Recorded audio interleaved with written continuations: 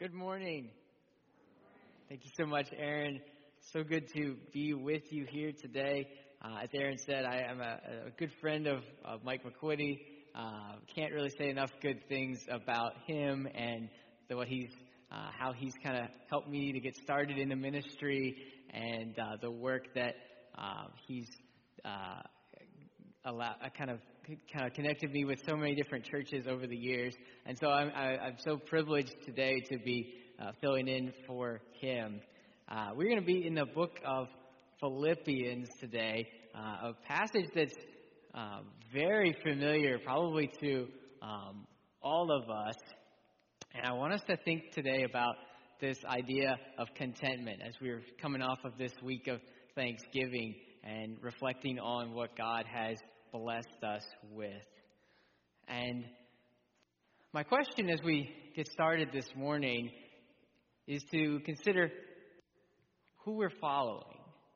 We are, as followers of Christ, we've trusted in Jesus for our forgiveness and for our salvation, and we are called to live in a different way, with different perspectives, because our lives are oriented around the gospel, and they're oriented around what Christ has done in our lives. And one of those attitudes concerns the attitude of contentment. Contentment is something that maybe we hear from the world, that to be content in our circumstances or with our families, or there's some recognition of these things. But the perspective for the child of God is oriented around Christ and around what he has done for us. So just a basic definition of what is contentment.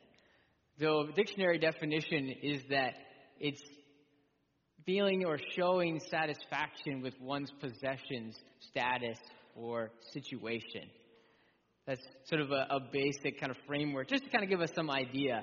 But I want us today to look at the scriptures and to see what the Apostle Paul had to say about contentment. And we're going to see what the secret of true contentment is, and also some characteristics of someone who is content. So we're going to see 4 characteristics of a truly contented person. The first one is that a content person is significantly grateful.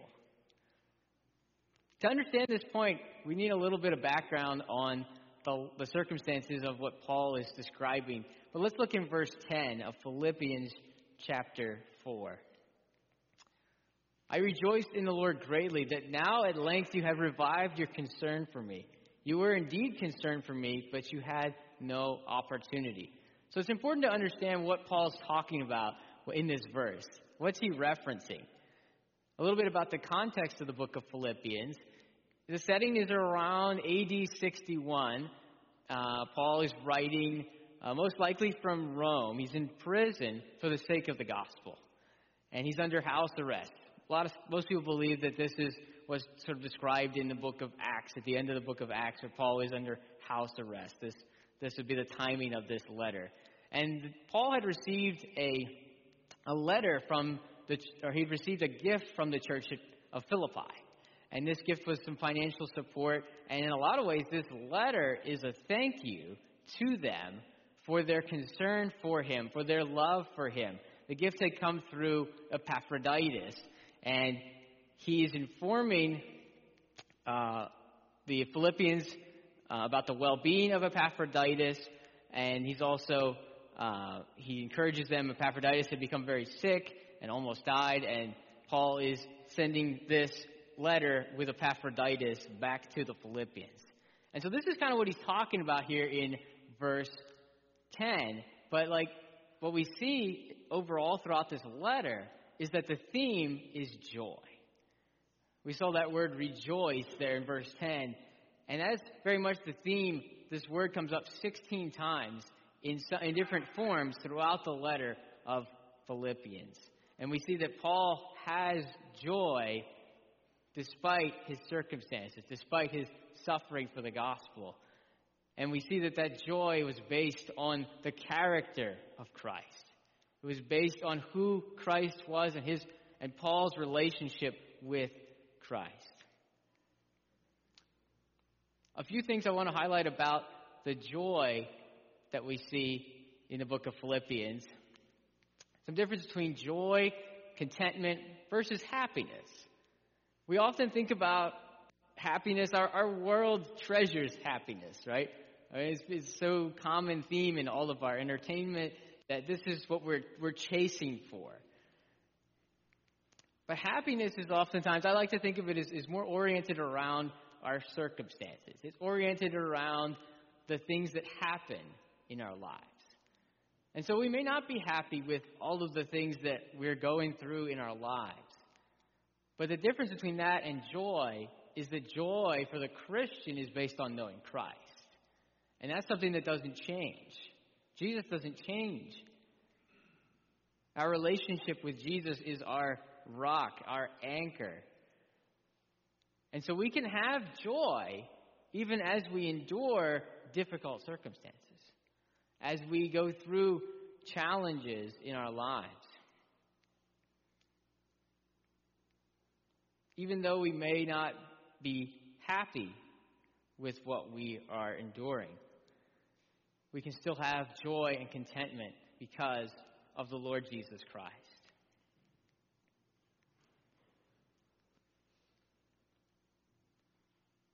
And this is a week where we consider giving thanks. It's a week where sometimes maybe Thanksgiving is a little bit of an afterthought in our culture. But I want us to see how Paul shows his gratitude to the Philippians in verse 10. Let's see this again. Paul says, "I rejoiced in the Lord greatly that now at length you have revived your concern for me. You were concerned for me, but you had no opportunity." That word revived is a very glowing term. It's actually a commentator, Grant Osborne, he writes this word conveys this sort of agricultural metaphor describing springtime. Flowers and trees blossom forth with buds and shoots. And Paul is describing that their gift had flowered forth and had ended his drought with beauty and joy. Paul shows significant, effusive gratitude toward the Philippians. And he's grateful, he's rejoicing in the Lord for their blessing to him. And as we're still thinking on this theme of thanksgiving and giving thanks, we see, as I mentioned, our culture, we have this time where we give thanks. We may focus on being thankful for our family and our relationships and what we have, and then we quickly turn over to Black Friday, right? We quickly turn over for frenzied shopping, whether that's in stores or online, and we focus on acquiring more and more. But as followers of Christ, we're to have an attitude of gratitude. We're to have an attitude of joy, because we have so much to be grateful for. We have so much to be thankful for. Our lives have been changed by the power of the gospel, and our future is settled in heaven.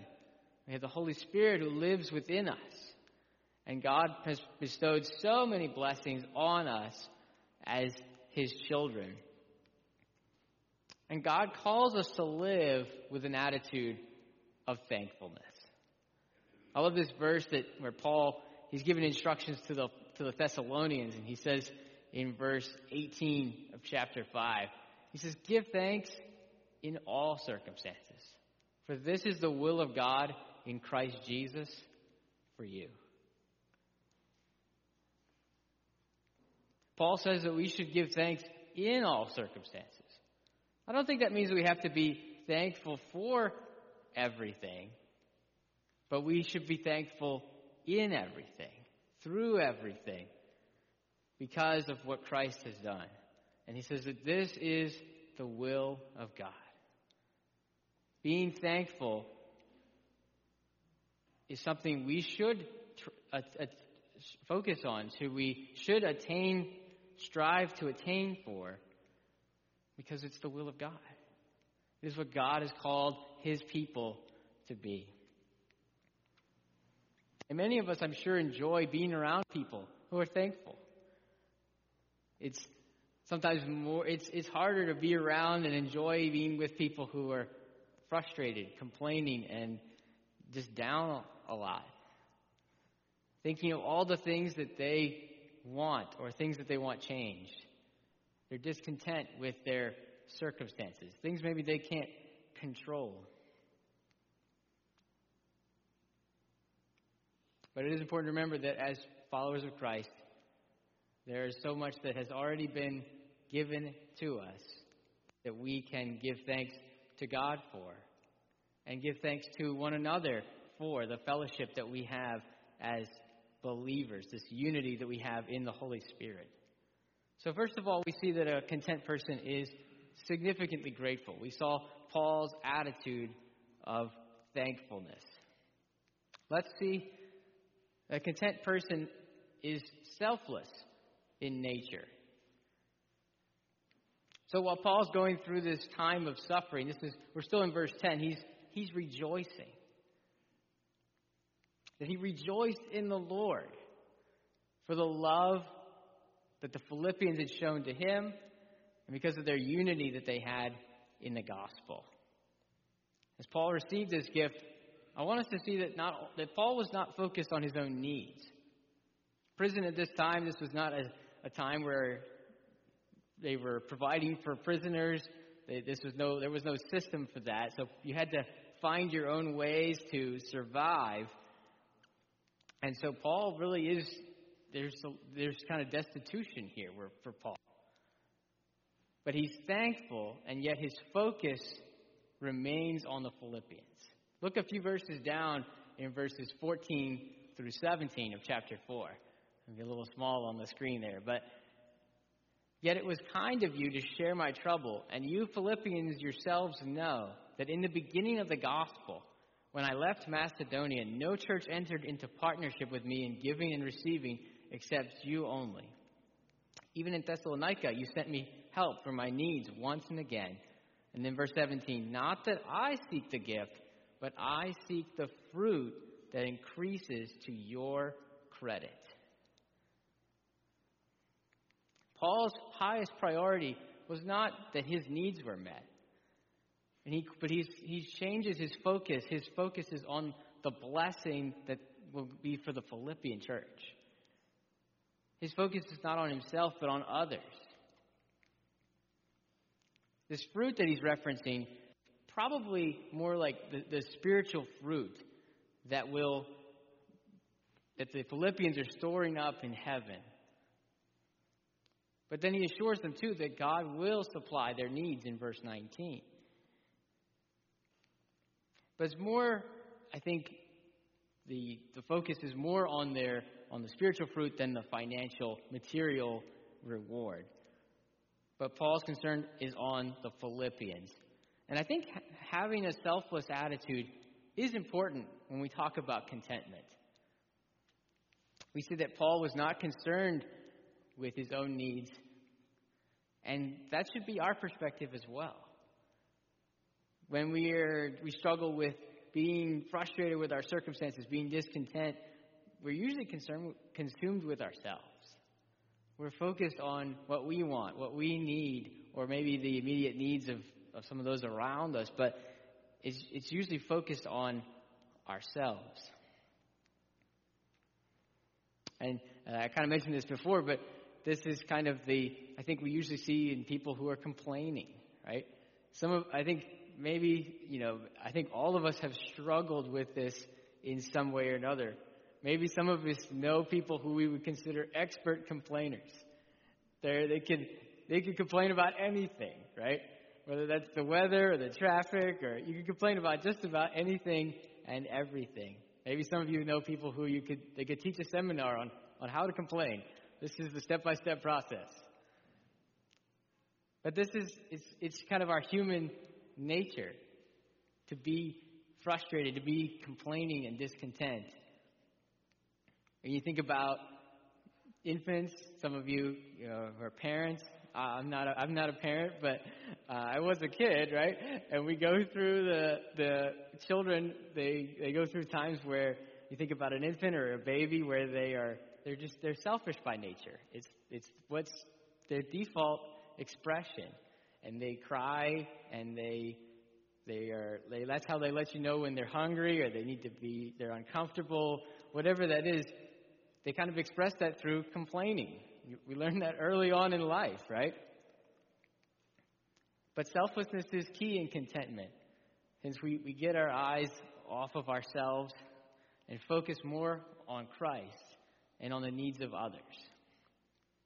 Those are the things that are important in life, the things that have eternal significance, which are the souls and lives of other people. I want us to see a couple other examples of Paul's attitude as far as his selflessness throughout the book of Philippians. Look in chapter 1, verses 17 and 18. Paul writes of people who were preaching the gospel and yet criticizing, sort of backstabbing him at the same time. And then we see, here's Paul's perspective. He says, "The former proclaimed Christ out of selfish ambition, not sincerely, but thinking to afflict me in my imprisonment. What then? Only that in every way, whether in pretense or in truth, Christ is proclaimed, and in that I rejoice. Yes, and I will rejoice." We see here Paul is not even that concerned about his own reputation. His focus was on the gospel being made known and on Christ being proclaimed. So even though people, they're preaching Christ, criticizing Paul at the same time, Paul says that he rejoices. Not in the fact that they're criticizing him, but that Christ is being made known in spite of it.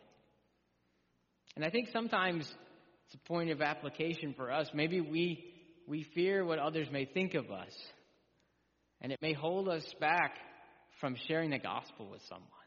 It may hold us back from reaching that next person with the gospel because we're fearful of feeling awkward or uncomfortable. But these concerns they're primarily self-focused, losing focus on that person's greatest need for the gospel, that need to be forgiven and changed. We also see that Paul was not that concerned whether he even lived or died. We look in a few more verses down in chapter 1, some well-known verses to us. Paul says, "For to me to live is Christ and to die is gain. If I am to live in the flesh, that means fruitful labor for me. Yet which I shall choose, I cannot tell.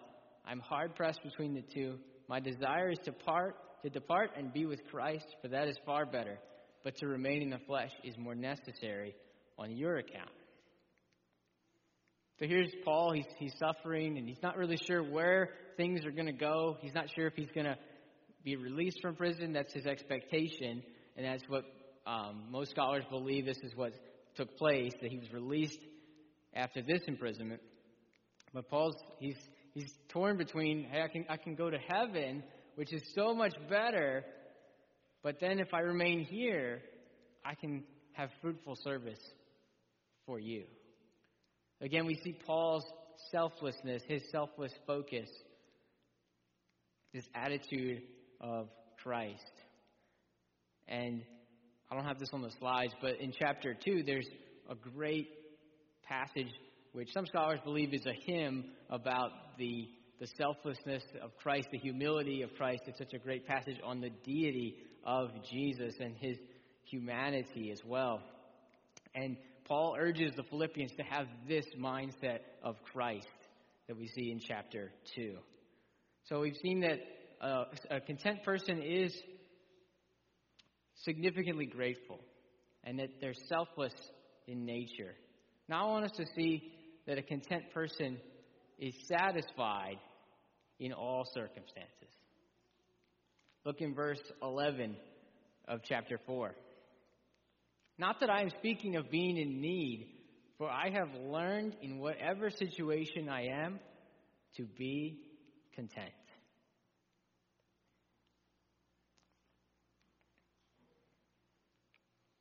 The Greek word here for content is the word autarkes. It is it's the only instance of this form in the New Testament, and it has this idea of sort of maybe self-sufficiency or satisfaction, similar to our ideas of contentment. Now, it also has some connotations from the context.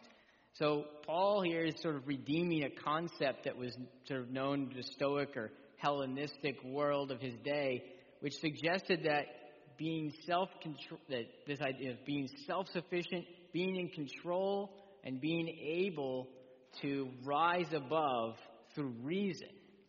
And then Paul here redeems this idea to focus on resting in God's sufficiency.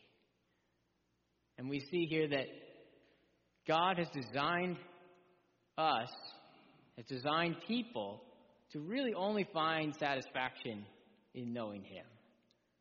The world may chase satisfaction. It may chase happiness and joy through various channels, but ultimately it's going to come up empty.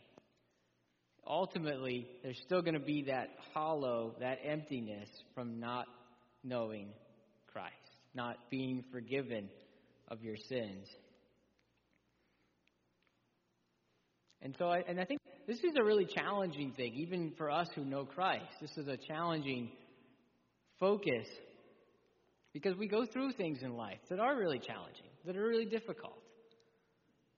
I think even on some of my own circumstances, as my dad is pretty poor health, and he really struggles, and it's hard to be happy and to be joyful in those circumstances, to be satisfied, because you just want the problem to disappear. And we think that if only this circumstance changes. And Paul's not saying here, I think, that it's wrong to try to maybe improve our standards of living or even try to change things that we may have the ability to change. So it's not wrong to do that. And I think there are times where we do need this sort of sanctified dissatisfaction with regards to our sin and in surrendering ourselves to the will of God and obedience to Christ, and that we shouldn't be satisfied with, people not coming to know Christ. We shouldn't have contentment on that. Those are things to be discontent over because we need to reach people with the gospel. But there are things in our lives, in our circumstances, it's kind of what Paul's referring to, that we can't control. There are things that we are not in charge of everything that happens in our lives. And so many people in our culture, they may seek satisfaction in wealth or in position or in relationships. But as I said, we're going to come up empty. We're going to come up short, because all of those things, they're all just temporary. They're not going to last. I think about this picture here on the slide. This man here is kind of surrounded by advertisements, right? And I'm not here to say that, advertisements are bad or wrong, or, sometimes there's nothing wrong with meeting a demand for something. But to make a general point about what advertisements often do is that they sort of make us discontent. They make us maybe think that we need something that maybe we don't really need, or something that we think, this will make us happy or more popular or more satisfied. And we often experience, advertisements is such a way of life in our culture. We experience it basically from being a child on up, and the culture, they try to, it's sort of this kind of exploiting of our, consumerism. You grow up to become a great consumer in this world. And often, we realize if we pursue these things, you just have to keep reaching for the next thing, the next object, or the next promotion, the next relationship, whatever that may be. I appreciate the words of King Solomon, most likely King Solomon in the book of Ecclesiastes. We're with Solomon in perspective here.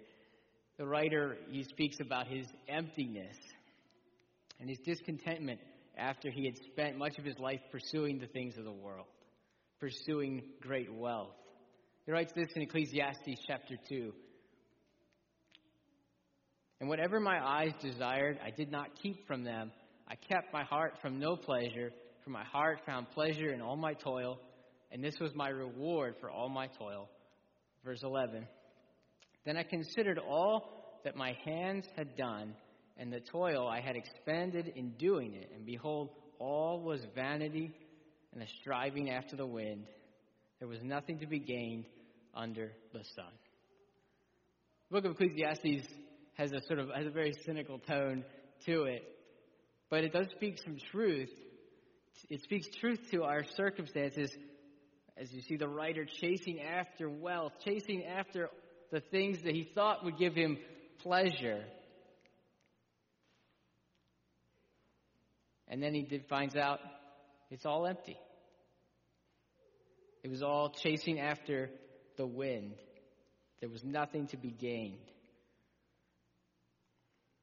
And so the key issue really, as we talk about contentment, the key issue is that we don't want to allow these attitudes from the world to shape how we think, to shape what we think defines us, to shape what we think this is what my life should be about,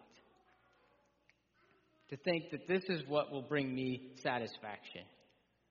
As I said before, God designed us that we would have satisfaction in knowing Him. That's the ultimate focus of what God created us to be. He created us to have fellowship with Him and fellowship with one another. I love these verses in the book of Jeremiah. The book of Jeremiah, there's the great pronouncements of, there's some negative things, pronouncements of judgment in Jeremiah. And this context here in chapter 9, this is in the context of a lament over the wickedness of the people of Judah. But yet the Lord reveals His priority for His people. Verse 23 says, "Thus says the Lord, let not the wise man boast in his wisdom. Let not the mighty man boast in his might. Let not the rich man boast in his riches. But let him who boasts, boast in this, that he understands and knows me. That I am the Lord who practices steadfast love, justice, and righteousness in the earth. For in these things I delight, declares the Lord." God's priority for His people is that they would have a relationship with Him. It was true in the Old Testament. It's true of us today. Knowing God, having that relationship with Christ is really all that counts in life. When you have Jesus, there's really nothing more that you could ever need to bring satisfaction. I remember hearing a story one time of a pastor telling the story about some people who said, I think they had this perspective. They were going through some challenging circumstances, and they said, "Oh, preacher, all we've got left is God." But that's a reverse way of looking at things. It's upside down. Because when you have God, you have everything. You have all the power that He has. Not that we have some special power, but we rest in His and in His sufficiency, in His ability.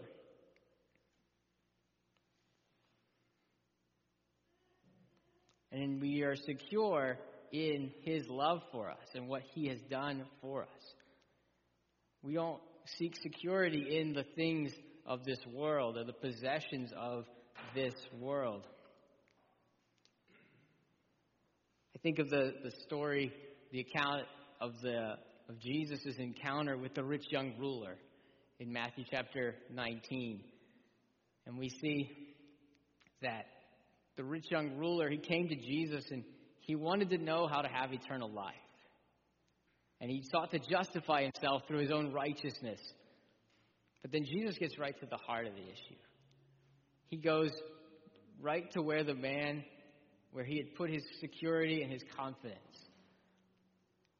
Verse 21, Jesus said to the rich young ruler, he said to him, "If you would be perfect, go sell what you possess and give to the poor, and you will have treasure in heaven. And come, follow me." When the young man heard this, he went away sorrowful, for he had great possessions. So the young man, this rich young ruler, he gave up on Christ. He walked away from the Son of God, from following Christ. He got to keep his possessions, what he was living for, but he missed out on knowing Christ. He missed out on following Jesus.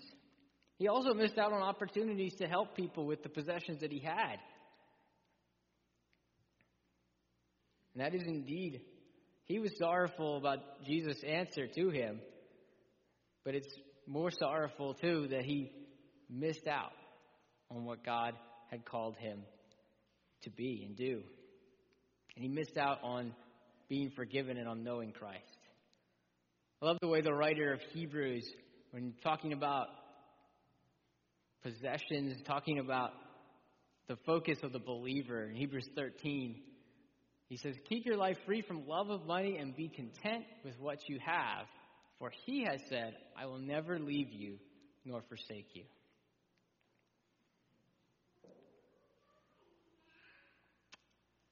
We see that this idea about the presence of God in our lives is enough to help us to be satisfied in whatever circumstances we face in our lives. Paul wrote this. I appreciate his words in 1 Timothy, where Paul encourages Timothy. Well, I'll share this with you. About possessions, contentment is not found in keeping possessions, but it's found in knowing a person. That's what our lives should be about as followers of Christ. I appreciate the words of the Apostle Paul in 1 Timothy chapter 6, where he says, "Godliness with contentment is great gain. For we brought nothing into the world, and we cannot take anything out of the world. But if we have food and clothing, with these we will be content." Similar attitude that we see here in Philippians, where Paul recognized that it was God who allowed difficulties to come into his life, and he was content in knowing Christ. Sometimes I think maybe we struggle with being discontent because we believe the wrong things. We believe, maybe we believe some lies about God's character. I heard a preacher one time talk about some of these lies that people may believe, and they're things like God doesn't care about us. And we know these things aren't true. They're lies from the enemy. Or that God is too far away, or he's 1,000 miles away, or he's too busy. And we know these are all lies.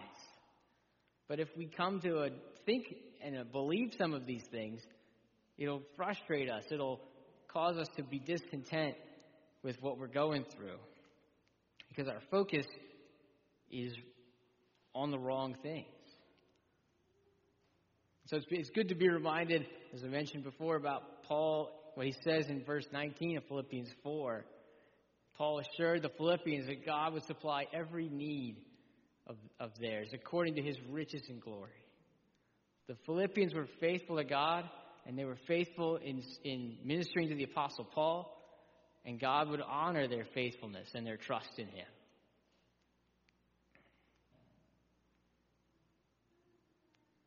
And then finally, I want us to see, we saw that a content person is significantly grateful.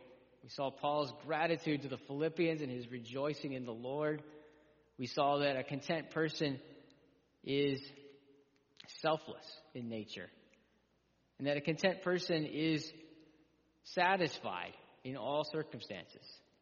And then finally, this is sort of our key here, that a content person is strengthened by Christ. Look in verse 12, back in Philippians 4. Paul says, "I know how to be brought low, and I know how to abound. In any and every circumstance, I have learned the secret of facing plenty and hunger, abundance and need."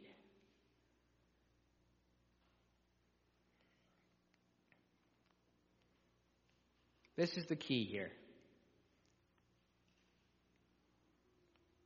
Paul says in verse 12 that he's learned the secret of being content. This word, it's a Greek word, is mueo, which is the idea of kind of being initiated in the mysteries. This sort of insider knowledge, if you will, that Paul has.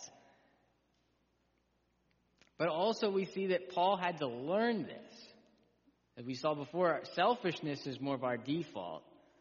But Paul had to learn what it meant to be content in all circumstances.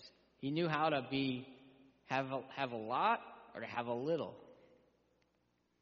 But it was based on his understanding, his trust in the faithfulness of God. That God would always be faithful no matter what. Paul had seen this in his life, and I know we've seen it in our lives as well. We know that God is faithful. We can trust in him. And so the secret to being content is really, this is one of probably the most famous verses in the Bible, right? Verse 13, I can do all things through him who strengthens me. This is a verse, if you read some textbooks on how to interpret the Bible, this is one of those verses that's probably the most misread in all of Scripture. It's sort of interpreted often as sort of triumphalism, that we can triumph over our enemies or our opponents. It's often used, we think about athletes, I'm going to go and defeat my opposing team, right? Because I can do all things through Christ who strengthens me. But that's actually not what it's about. It's not triumphalism over opponents. It's really more about submission to Christ and unity with Christ. That word rendered through, just a simple preposition, kind of has this idea of in union with. That Christ's strength and power is being infused into Paul so that he can endure. So he can continue on with what God has given him to do, no matter the circumstances in his life. And so the all things that Paul is speaking of ties in with these circumstances that he's facing. That he can have a little, he can have a lot. It doesn't matter because he has Christ. Because he knows the one who is Lord of all.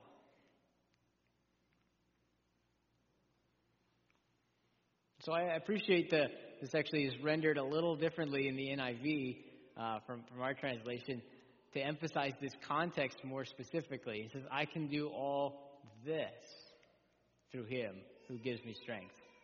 The this captures what Paul is talking about in the previous verses.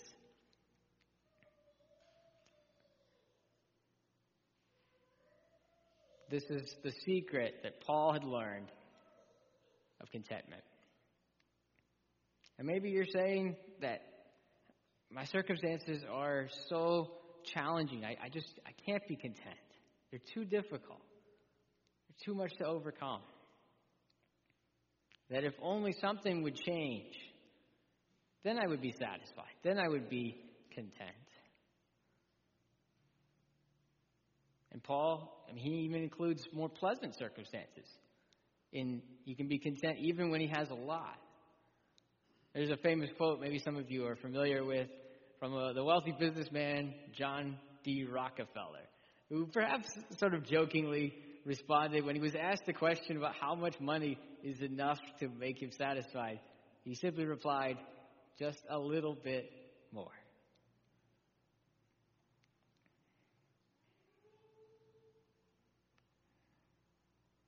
We see that even in prosperous times, contentment is not guaranteed.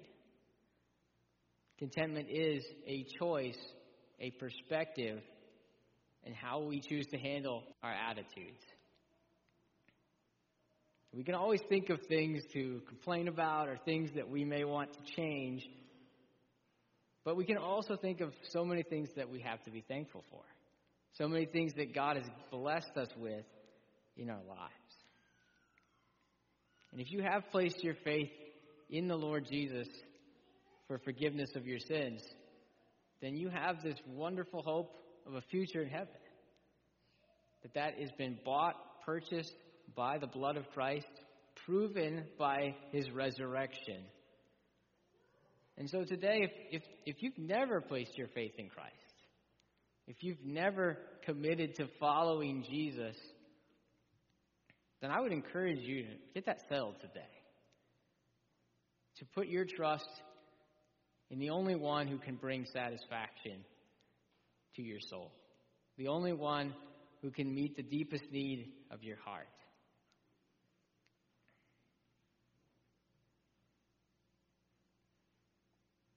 Jesus came so that we may have life, that we may have abundant life, that we may live in light of his love and what he has done for us through the gospel. Such a wonderful message that Jesus has brought to us of forgiveness. And as we think toward this season of Advent, this season of Christmas, where Jesus came to bring salvation, he didn't meet the expectations of the people of his day. And for some people today, he still doesn't meet their expectations. They're still looking for something else. But Jesus is Lord. And he is the only one who can bring that forgiveness and that satisfaction to our hearts. It is he who leads us into a relationship with him. And so as we close, we reflect. That's my challenge for you. That you consider your attitudes, where you are today. Maybe are you more grateful? Are you more content than you were a year ago? Are you serving Christ more than you were a year ago?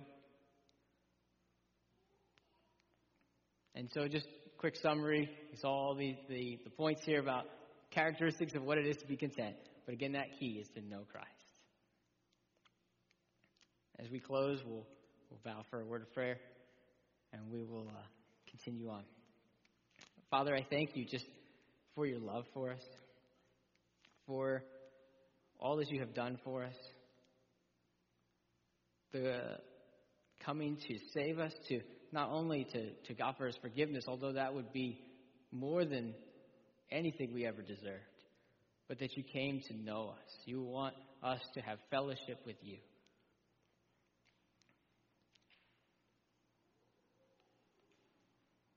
And Lord, we thank you for your goodness. We thank you that you want us to follow you.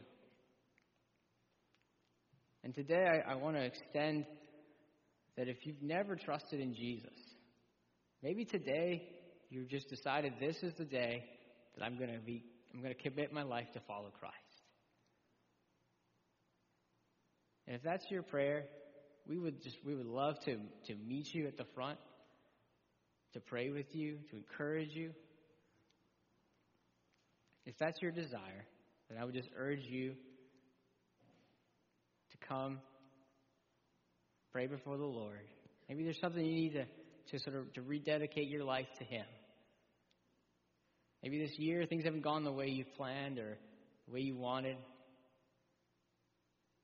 but you want to refocus your life on following Christ. We want to give that opportunity for you here this morning.